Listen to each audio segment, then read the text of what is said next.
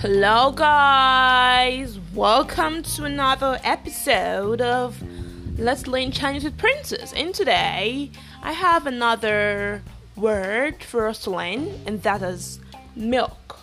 Milk. M-I-L-K. Milk. Milk. I'm sure a lot of you love milk. I do too. So let's learn how to pronounce milk in Chinese. Let's go. Milk in Chinese is pronounced as 牛奶 牛奶 牛奶 牛奶. You get that? 牛奶.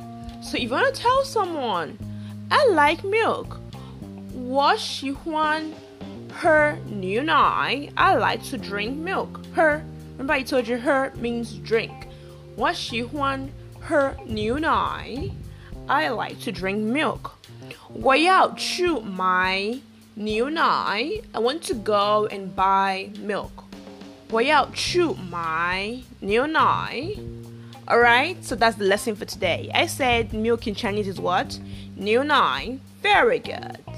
Very good. So if you have any word in Chinese that you would like me to talk about or teach, you can send me a message through the voice message option below, or you can send me a message just on my social media, which I'll put in the summary section below.